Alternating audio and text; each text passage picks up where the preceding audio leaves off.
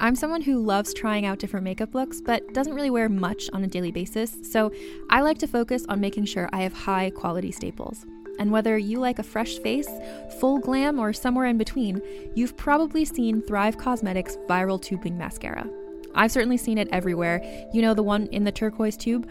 So that mascara, along with all of Thrive Causemetics beauty products, are certified 100% vegan and cruelty-free, which I look for in makeup, and they've got excellent quality to match. And something I didn't know from all the mascara videos I've seen is that for every product sold, Thrive Causemetics donates either that same product, another product that is needed more, or a monetary donation. They've worked with over 500 nonprofits to help with a wide range of causes like supporting cancer survivors, people experiencing homelessness, education access, and so much more. Knowing that makes me feel even better about using their products. And I do enjoy using them. Like I said, I like having high quality staples, and so my favorites are products that are multi-purpose, like the Brilliant Eye Brightener. It comes in a bunch of colors, and I like using them as eyeliner, eyeshadow, and even highlighter. Thrive Causemetics is luxury beauty that gives back. Right now, you can get an exclusive 20% off your first order at thrivecausemetics.com/thrive.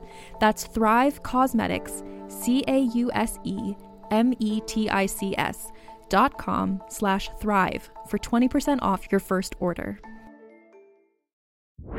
What's up? This is Rebel Radio. What up? What up? This is DJ Newmark. This is Peanut Butter Wolf. It's your boy. It's okay. Keep checking out Rebel Radio. Rebel Radio. This is Rebel Radio. We're in the place right here. Rebel Radio is going down. Would you say Rebel Radio? Oh, wait. Let's do it again. Rebel Radio. What's up, Rebels? Welcome back to Rebel Radio, the weekly show where I bring you the rebels who are shaping our culture. I'm your host, Josh Levine. We are fresh off our second ever AMP Music Summit.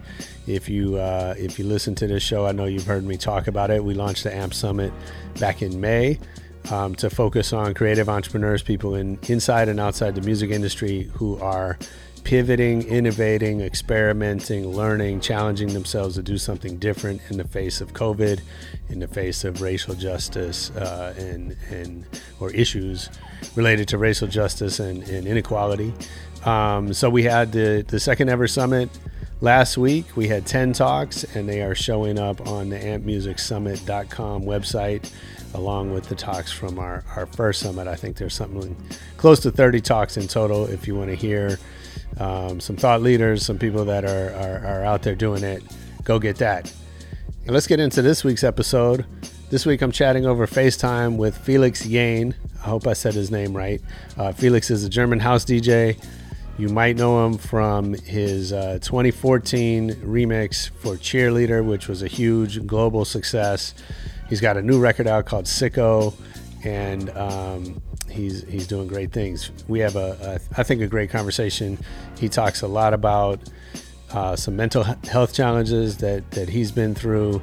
At the beginning of this year, he went to a Buddhist monastery and spent a bunch of time meditating, getting in some insight into himself and his process and all that. And he shares some of the tools and things he learned along the way. It's great lessons for all of us. It's about letting go of expectation, really learning to enjoy the process. Those are things that we all can benefit from. So I hope you'll dig it. Let's get into the interview right now.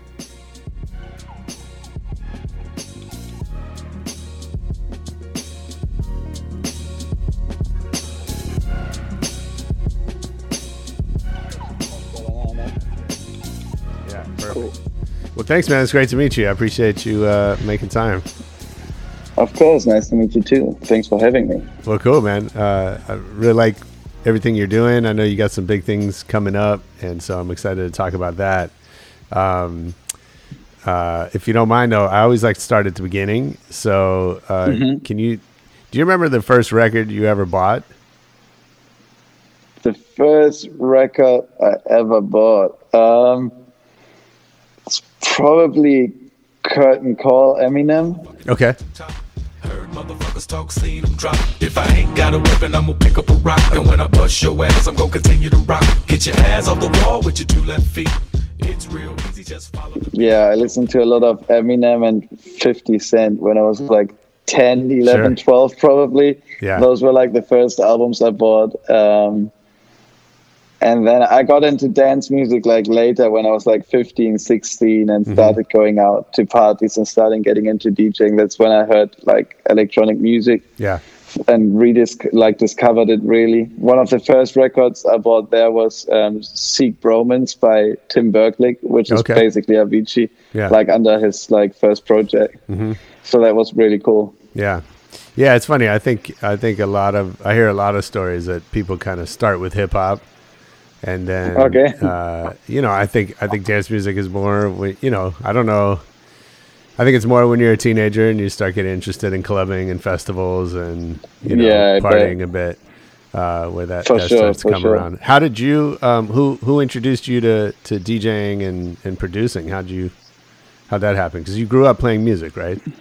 Yeah, I played the violin as a kid. When I was like 6 years old. Wow. And then like all the DJing and production, I basically just taught myself in the beginning. I started with a couple of friends and one of my brothers. We made like a team. Nice. And we would DJ at birthday parties when we were like 15, 16. And we bought like speakers and everything. And we were like, we're going to set your party up with some music and big ass speakers. For sure. So we did that, and we just like watched tutorials online and just tried stuff. I would like come home from school and just practice mixing and do it nonstop. So I pretty much taught everything myself in the end. But then after finishing high school in Germany, I moved to London for a year to go to a college. Nice.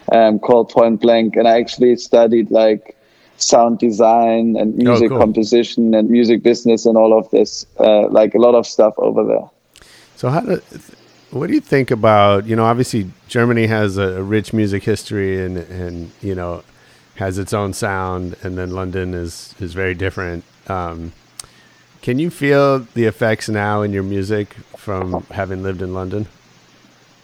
For sure, yeah. Especially in the beginning, like when I moved there in Germany, everyone was still all about dubstep at that time. It was 2012. Sure. And in London, they had kind of moved on to more deep and chill house vibes. So that's how I got into like deep house and chilled vibes. And then I kind of combined that with my own taste and my like classical education.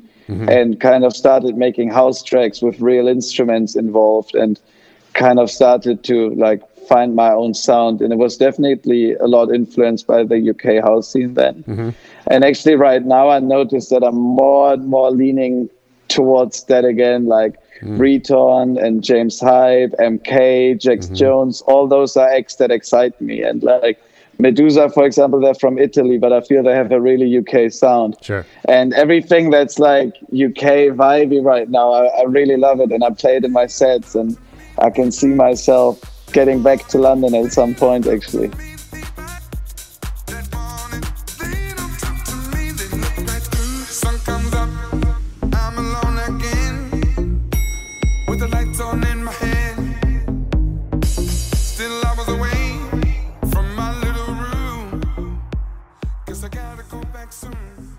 What was the experience of kind of finding your sound? You talk about this sort of evolution of that, and you're putting music out, right? And you're playing and you're getting feedback. Like, was there ever, like you said, dubstep was really popular in Germany at the time, but that's not what you were playing. So were you getting, pushback from people like that, that thought you should have been playing dubstep, or did you find people really receptive kind of from the beginning? A bit of both. Like when I started out, I was playing at student nights, and I would play from 10 p.m. till 5 a.m. So I had to keep the crowd happy and play a bit of everything. And so I was kind of open for all genres, and I kind of knew what was going on in all worlds a little bit. Yeah. But then I think it was the development from being like a resident party DJ to actually being an artist with his own vibe and sound. Yeah. And that happened through production, like just me in the studio making what I like and what I enjoy doing. And then from time to time, people would know the tracks that I was putting out. So they kind of knew what to expect at my shows as well. Yeah. And they started buying tickets to see me. And then I think that's where the difference happens. Not longer party DJ that needs to read the crowd. What do I have to play tonight to make people dance? I'm like, they're here to dance. They're here to hear what I want to play. So it changed everything having my own productions. So was there a moment when you realized that this was your career and this was that it was sort of starting to work? There were several. Like when I was living in London, still I was just 18 years old, and I managed to get opening slots at Ministry of Sound in Pasha in London. And back then, like I was selling tickets to get the slot. So I was like a student, and I sent out like mixtapes. Right. I still made CDs. I was walking through London and just handing everybody my CD, emailing like 200 promoters a day. And they like one time they replied, they were like, "Oh, we like your mix. It actually sounds cool. Can you sell 50 tickets at your college? Wow. And you can have the opening slot?" I was like, "I'll do it." Sure. So I took the 50 tickets and I forced all my friends to come. and it worked out in the end. They booked me again. Yeah. So it was cool. That's cool. You know, that was the early days. And then I think like on a bigger scale, in 2014, I signed a publishing deal. Mm-hmm. And the advance was big enough for me to live off it for quite a while. So I was like, okay, now it's actually a profession. I can make money with this. And, you know, I can fully focus on music and just keep doing what I love. Nice. What is it about? I mean, I love that story that, you know, it's a hustle, right? You're getting, Definitely. You know, you're getting parties at school. You're selling tickets. Like you're kind of an entrepreneur as much as you're a musician at that point, right? For sure, yeah. What is it from those days that you still use today? I think it's the drive and the commitment. It's like I had a vision, you know, I knew I wanted to be a big DJ. I could picture myself standing on big stages playing my songs. And I was like, you know, I'm just going to try and just do my best and work hard every day and just go for it. And I think it's really important to have that vision, to know where you want to go, what you want to do, and then just do it, because the rest is just learning by doing anyway. And every situation, every day is different, but as long as you know what you're doing it for and what you want, I think that's something I try to remind myself a lot. And actually just recently I started to work with a young DJ who's now 19 years old himself. Oh, cool. And I'm kind of like mentoring him and helping him out with his music and stuff. And like he has that fresh energy I used to have when I was 18, 19. And it's now reminding me of those days. And it's like, it's nice to keep that close to me. You know, you have to have that young energy and remind myself that there was a day where I was like blown away by 50 new Facebook likes, you know, and I was like, wow, so many people discovered me today. Yeah, sure. You know, it's like, just never forget where I'm coming from, I guess. I mean, I think it's so important to be able to recapture that, right? Because the bar keeps moving. Definitely, right? yeah. And so when you get 50 new Facebook likes, you know, that doesn't mean anything. So, you know, it's that harder to find those things that are really meaningful. It's gotten easier for me again now, but there definitely was a time where I was like kind of used to the success, and also like I started with my two biggest hits right away. Like Cheerleader Remix was my first like chart success ever. A cheerleader, she is always right there when I need her. Oh, I think that I found myself a cheerleader. She is always right there. And it went number 1 in 55 countries. And I don't know if I can ever repeat that again. You know, that's history. I'm not sure if I can do that again. Right. But of course, like on like some level, I was kind of expecting every song to go like that. So yeah, it was really hard to also be happy with a top 100 record, you know, which is still amazing.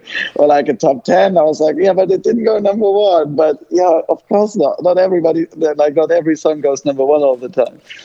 But this was like, I guess, in the first 2 years after Cheerleader, where I was like kind of, I didn't even know what was happening. And I was like in this crazy world just following. Yeah. And now I'm kind of in a state of mind where I'm like grateful for everything, you know? So like even one person listening to my song right now somewhere around the world means so much to me. So it's like, I try to, you know, just be grateful for everything. So how does that happen? I mean, first of all, take me back to the moment when Cheerleader's blowing up. and you know, as you said, you're still new in your career. I'm sure you weren't expecting that to happen. No. so like, what's going through your mind, and what do you do, you know, the next day? Like, how do things change for you? It's been crazy. Like, I was actually in Berlin with my manager on our way to a meeting to sign that publishing deal I told you about. Yeah. And on our way to the meeting, we got a call. It's like, yo, you're top 10 on the Swedish single charts. I'm like, which song? It's like, oh, that Cheerleader remix you did like half a year ago. I was like, really? That's crazy. It's like, because it was out for so long already and nothing happened. And I was just like, wait, that song is now growing? And I didn't even know what it means to have a hit back then. You know, it was in Sweden. It was so far away from me because I haven't been, that I didn't really understand it. I think the first time I really understood that, like, this song was blowing was when I went to Sweden, like 3 months later for a little tour. And I saw people, like, at the show singing along to the song. And, like, when I played the song, suddenly everybody was coming inside. Like, all the smokers that were outside were like, oh, the song is finally playing. Oh, that's and I was like, wait, they actually know the song. It's like, that's what a hit is. You know? I can tell they like it. Amazing. So I kind of had to see with my own eyes and go to a place where it actually was a hit, because in my home Germany, it became a hit like 4 months later or something like that. So first I had to go to Sweden to understand. Wow. And, you know, you kind of talked about it, but I imagine it's really hard when then all of a sudden you have this expectation, right? And you go, I mean, I want to talk through the journey, because I think it's a really interesting thing that musicians go through, from you doing it with your friends as a hobby, as a social thing. Maybe there's a little money involved. You start to have this vision, but it's still really far away. And then all of a sudden, now you're a professional musician, and then a successful one, and all of that. And I think, you know, I think it's interesting to understand how that affects your creativity, right? And what it's like, you know, what it's like walking into the studio, you know, after that type of success versus what it was like when you just were messing around. And how do you sort of, are you ever able to get back to just messing around? I did now, finally. Like, that's a great question, because now I've been at home for 7 weeks because of the shutdown, obviously. Yeah. And I think I did a tweet the other day actually saying, like, I feel like it's 2014 again before I started traveling the world with my music, because I'm like at home every day. I have a home studio. And of course, now I do more press, I do more interviews, I have my social media going and everything. But I have so much time right now, just simply because I don't travel, that I'm in the studio again, like watching tutorials, learning new things, messing around. I actually just made a remix for my own single, Sicko, because like I had time. I was like, let me just try to give it a new spin.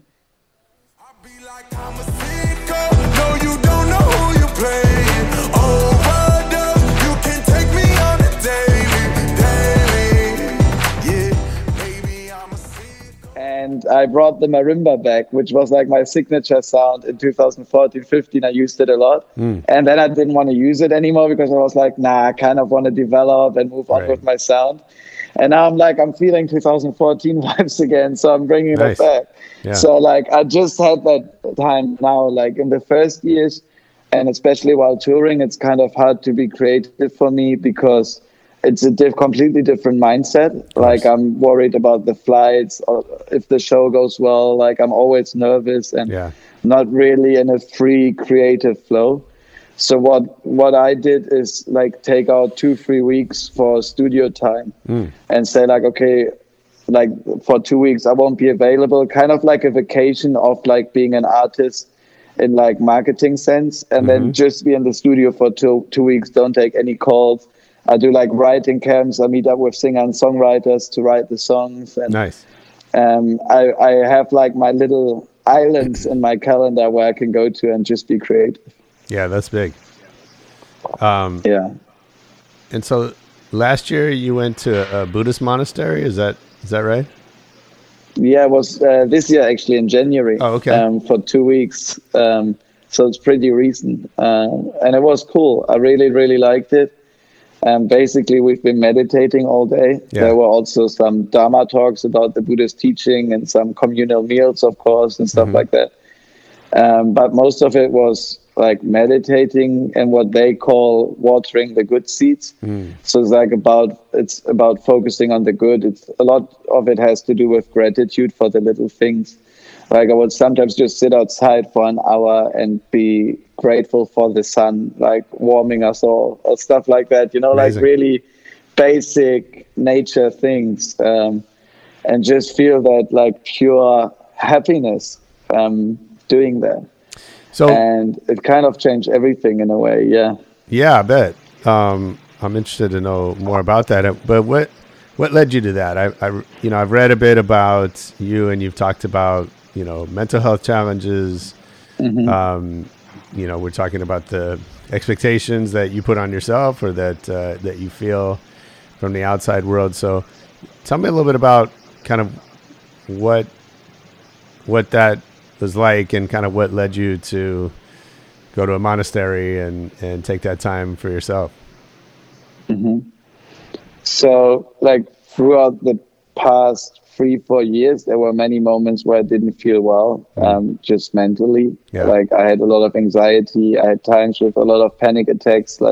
So sometimes I wouldn't even leave my home anymore. I wouldn't even go to the supermarket because I was afraid that it might happen again. Yeah. So I was like, wait, here's like me, 22 years old, you know, I'm successful. Everybody loves me. I made enough money. I have a beautiful home, but I'm still not happy. Like, what's wrong with me, you know? Yeah. And I started to ask a lot of questions and just try to find answers, and meditating and just kind of looking inside and getting to know myself better. I also like mentally traveled a lot through my childhood. I did hypnotherapy, which was quite fun. So Cool. It's like basically like a mental coach that works with hypnosis. And I did a lot just to get to know myself better and what's triggering me, and understand my emotions, and kind of deal with everything that happened. And that just led me to be free and happy. And yeah, Nice. that's it. Just free and happy. Yeah. And were you kind of figuring that out on your own, or do you did you have somebody to kind of help you through that? I started like 4 years ago with an app called Headspace. That was the first one that I tried. It's like Love explaining Headspace. the basics of meditation quite well. So especially if you're a beginner and you want to get into it, I think it's really cool. And now I also have Calm, and I use the Plum Village app a lot. That's the monastery I went to. They offer one too, which is dope. Oh, cool. And then I had a mental coach for 2 years as well, that helped me like just by talking to me and giving advice and leading me like through the process. And then I found that monastery, I guess, which was like the final key to my spiritual journey, because it was just like really intense, you know, just for 2 weeks with like, Wow. I didn't have my phone on for 2 weeks. Like I was completely offline, only with the people there. And you talk a lot also with the other people that are coming to the monastery, and it's just a really like healing community. So that's been fun. I loved it. That's great. And so, how is it different now going into the studio?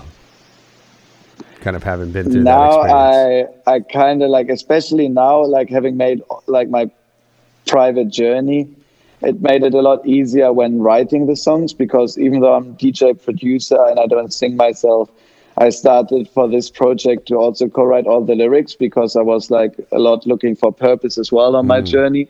Cool. And I was like, I want to use my music to speak to people and entertain, of course. I'm a DJ. I want everybody to have a good time, but also to put in some like lyrical depth that I think is important. Nice.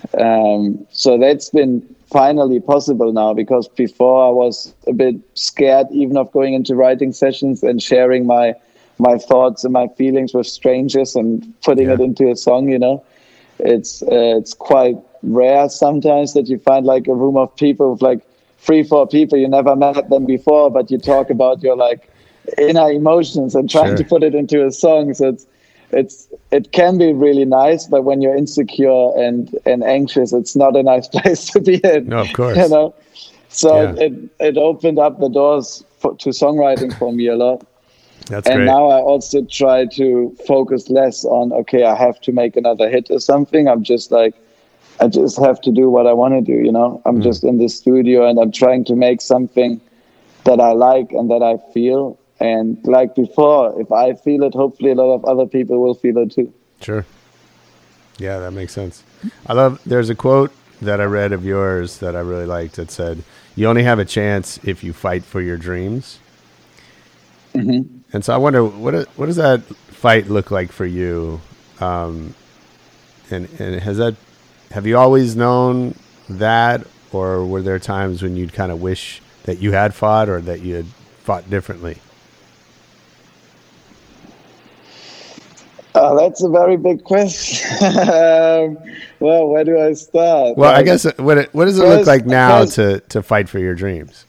Like, yeah, first I think we have to define the word fight in a way, because fight is usually a quite aggressive thing that involves a lot of cruelty. And I feel like I mean, the word still works, but I think you got to be careful with it a little bit that people understand it right. Yeah. Because it's not like when fighting for my dream, it's not like I'm fighting anybody else. The only person I might be fighting is myself. And the way I'm slowing myself down and stopping myself with like doubts, for example. So I think it's really about having a vision and committing to it. And then just going for it, even if it might not be easy at all times, you know, just like stick to the plan. Yeah. As long as I know like what I'm in for and what my goal is, I have a long-term plan. Just keep doing it. Mm-hmm. And then there's a lot, of course, with like expectations from family, from your like social surroundings and stuff. Because of course there were times as well where people like said, come on, this is not a real job. You're just doing music. When are you going to go to uni? When are you going to learn something proper, you know? So it's also like believing in yourself no matter like what people say around you. I think that's another really important thing when fighting for your dreams. And then one thing where maybe sometimes I wish I had fought for myself harder, faster, like earlier, is my sexuality. I came out as bisexual publicly in 2018, but I was already like famous by then for 3 years, but I kept it a secret. Wow. And it wasn't really easy at all times because I would go into interviews, people asking me about my relationships and stuff, and I couldn't really tell the whole story. Sure. And therefore I was just like making myself suffer, you know, because there was no reason for keeping it a secret other than me being insecure, and by being insecure but being put on the spot like that all the time, I kind of made myself suffer more. But on the other hand, you know, I don't want to blame my old me, you know, I just needed time, and I came around eventually, so it's all good now. I mean, you know, that's never easy. You know, I have friends who have come out, and it's, I think, especially not easy when you're famous. What surprised you about people's reactions? That it wasn't an issue at all. Like, at least like for me, being like living in Germany and having the surrounding that I had, like everybody was so supportive and positive, and it didn't even seem to be a big issue. And I was just making it one myself in my head, like for years and years and years growing up. But then when I told my family, when I told my friends, and also when I told the public, like the response was like, I'd say 99 out of 100 comments were positive. Yeah. So it was amazing. I was actually really happy to see that there's a lot of people just being open and acceptive already. Sure. Yeah, and that's why I brought up the quote about fighting, because, you know, I think it really shows the first fight is always inside of us. And, for sure. you know, most people are much easier on us than we are on ourselves. And I love, you know, what you said, that there are different, you know, on some level, everything's a fight, but that doesn't have to be cruel. Right? Yeah. There's that fight to get out of your own way, right? And to kind of let you be yourself, whether that's your creative expression, your sexuality, it doesn't matter. Like, we all have those things. You know, every single one of us has something that we're afraid to confront, or afraid to share with other people, or afraid to be judged on. And I think, you know, you bring up, like, putting music out and being judged on that is scary on some levels, but you push yourself and you do it. And and I think we can all learn from that in different ways in our own lives. 100%. Yeah. If you're enjoying this one, as you heard Felix say, he was living in London, influenced by the dubstep scene out there. I have an early interview with Caspa and Rusko, who are two of the leaders in that scene coming out of London. Great interview on right as they were reuniting. I think they might have broken up again, or maybe they just got back together for one tour. But they talk about their partnership and kind of the history of dubstep and how all that came about. So after you finish up here, go back and listen to that one.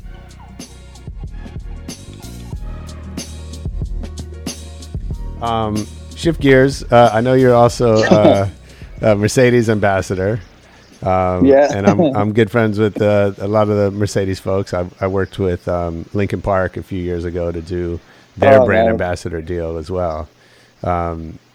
So I'm pretty familiar with the, you know, what the brand is all about. But I'm curious, you know, what drew you to them, and how do you think about brand partnerships? What do you look for? What made you, you know, what makes you decide to say yes to something, and what do you want out of those relationships? I don't do a lot of them, because if I do them, I want them to be long term. I think that's one of the most important things to me, that it's not just a brand paying me money to do one campaign and posting it on my channels and then ciao, you know. For me, it's important that it's like a long-term partnership. I've been with Mercedes for 4 years now, and we've been doing all kinds of stuff together. What I also like about them is that they obviously have a huge network of people from like all fields. They do like brand ambassador days sometimes. And for example, I met Garrett McNamara, who's like one of the best like big wave surfers in the world. And it's like you meet so many interesting people through them, and they shape like this community of people that like all have like a passion for something, you know. And I think that's really cool. And then of course, like I was also inclined to work with them because it's a German brand. I think it's kind of cool. Of course. There's like somebody else, like in the car world, we're like one of the biggest manufacturers, obviously. So it's like from Germany to the world. Sure. So it felt like it's a great fit with my brand as well. Yeah, absolutely. And then currently I'm working with them for the EQC, which is their first ever like fully electric Mercedes-Benz car. Oh, nice. And I'm just kind of hoping that they will shape the future as well and move like mobility to the next level. Yeah. And at the moment, at least, I don't think the technology is perfect yet, but I think like the electric cars seems to be like the way to go right now. Absolutely. No, I love that. I mean, first, I love, you know, what you said, that, you know, I think brands should be focused on building community, and, you know, and music is so, you know, music universally brings people together, right? And that's where I think brands fit in, and that's why it's beneficial to Mercedes-Benz to work with you, right? Is because of that. And I think a lot of times, as you said, you know, brands, they miss that, right? They see a DJ or an artist as a media channel, and we're going to get some Instagram shots out of it, and I think that's a complete waste. Yeah, for sure. Yeah. I also think, you know, this year is really interesting when there's no touring at the moment. You know, I think it's I don't know what the word is in Germany out here. It looks, you know, doubtful that there will be touring at all this year, potentially. Yeah, same here. At least we don't know. And so I think you know, the conversation around music is shifting to, well, you know, what else should we be doing? It sounds like you're making use of the time being creative at home. Yeah. I'm just trying like to be in the studio as much as possible, and I'm also doing weekly live streams on my Instagram channel. Cool. Playing DJ sets for my fans at home. Nice. Which is kind of cool. Like it's giving me, like it's making it feel more normal for me because I have like a show day. Yeah. You know, I can actually put on some nice clothes and get ready and perform for the fans. And then afterwards I talk with them on live, and I'm like, this like actually feels like a show now. Yeah. Do you like that? Do you like the sort of that at-home interaction with fans? Yeah, I really like it. Like, it's obviously not the same as playing a concert and meeting them in real life, but I think it's amazing, and I'm also really proud of all the artists like taking their time to do that, because there's so many people live now all the time on Instagram, keeping everybody entertained and connected. That I think like it's amazing. It's what we can do now. You know, I was thinking like, what can I as an artist do in this time? And obviously I can try to use my range and money to support charity, and everybody who can should do that. But in the meantime, like, I'm an artist, I do music. So I feel like I need to share the music, and I need to share the vibes. Usually people are going to the clubs on the weekends. Right. They can't do that now. So let's bring the music home, you know, and let's play some sets for people at home to enjoy. Yeah. So I think that's really cool that so many people are doing that right now. Yeah, I do too. I mean, I think it's you know, these are times when we need music more than ever, and we need the connection with other human beings more than ever. And so, you know, I love seeing artists. You know, I think it's good for them, and it's good for their fans. Yeah, for sure. Yeah. So I know you have the Sicko, your remix coming up. What else are you working on, and what's exciting to you right now? I'm finishing up my second studio album. The songs are all written, and I already know like which songs gonna end up on the album. Yeah. And now I just need to tweak some productions. It was kind of interesting because I already had the album done pretty much like end of last year, song-wise. I had like a concept ready, and I went on my vacation. I was like, okay, when I come back, I'm just going to finish it up, and then we're ready to go. Nice. But then like I had this 8 weeks break, and I went to the monastery, and everything kind of changed for me. Yeah. So I was in LA in February for 2 weeks, and I wrote a couple of more songs because I now included some happy songs on the album too. Nice. There's some songs that are now like about enjoying the moment and like living freely and happy in the now and all of that. Yeah. So the album that was already done actually made a really interesting turn this year. And now I need to piece it back together and kind of incorporate the new songs into the album. Nice. So what's your routine like? How are you incorporating some of the experiences from the monastery or the hypnotherapy? Like, do those become, is that like a one-time thing and you sort of leave it behind you, or do those become part of everyday life? The meditation became a part of everyday life. Yeah. And also I think some of the basic like core principles of the teachings. Like I try to let go a lot. I try to not have expectations and preferences and all of that, and just be like, just go with the flow and understand that I can never control what's going to happen around me. Sure. There's always going to be ups and downs. I can only control how I feel in those situations. And I just try to like maintain being mindful and happy in every moment. And that's kind of like keeping me busy already, because I notice, of course, when I'm working more again, when I'm more on social media, like I get distracted easily because there's so much input coming at me all the time. So I always try to monitor myself. Yeah. And when I notice like that my mind is running off again, I bring myself back. I immediately do take some deep breaths, I do a little exercise, and that's like, I kind of forgot what the question was initially. No, that's great. Kind of how I included it into my everyday life. I think that was it, right? Yeah. That's great. Well, I know it's getting late out there, and I want to be respectful of your it's okay. Your nighttime. All good, man. But I love it. Cool. Well, I want to do a quick lightning round before I let you go. So, what's your favorite city to travel to? Well, if I only can choose one right now, it would be LA. Okay. Nice. Who's your favorite DJ? Skill-wise on the decks, it's James Hype right now for sure. He's killing it. Like, if you didn't see him DJ yet, check it out on YouTube. It's crazy. He's like on 4 decks all the time. Wow. Throwing in acapellas, mixing super fast, and he's doing that for 2 hours nonstop. Nice. So it's crazy. Very cool. What's the last great book you read? The last great book I read, I actually have it right here.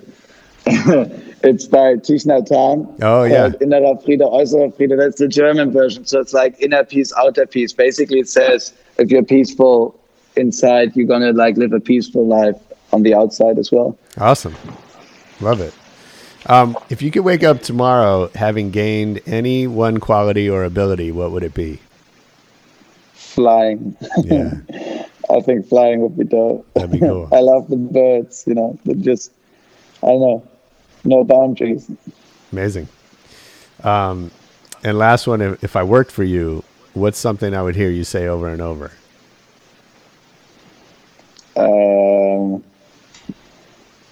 It's not perfect yet. Okay, cool. Yeah. Well, thanks, man. I really appreciate it. This is fun. I loved it, man. Thank you so much. How should everybody find you online? At Felix Jaehn on all channels. It's Felix Jaehn. Awesome. And good stuff, man. I hope to meet you one day in LA when you come out here. And really appreciate you making time. Awesome. Hey, that was Felix Jaehn on Rebel Radio. I hope you enjoyed it. I know I did. Make sure you hit us on Twitter or Facebook with a comment. You can find us at Rebel Radio Net. You can always leave a review on iTunes if you want. We might read it. We probably won't. But go ahead and express yourself. Why not? Most importantly, come back next week for more Rebel Radio. Peace.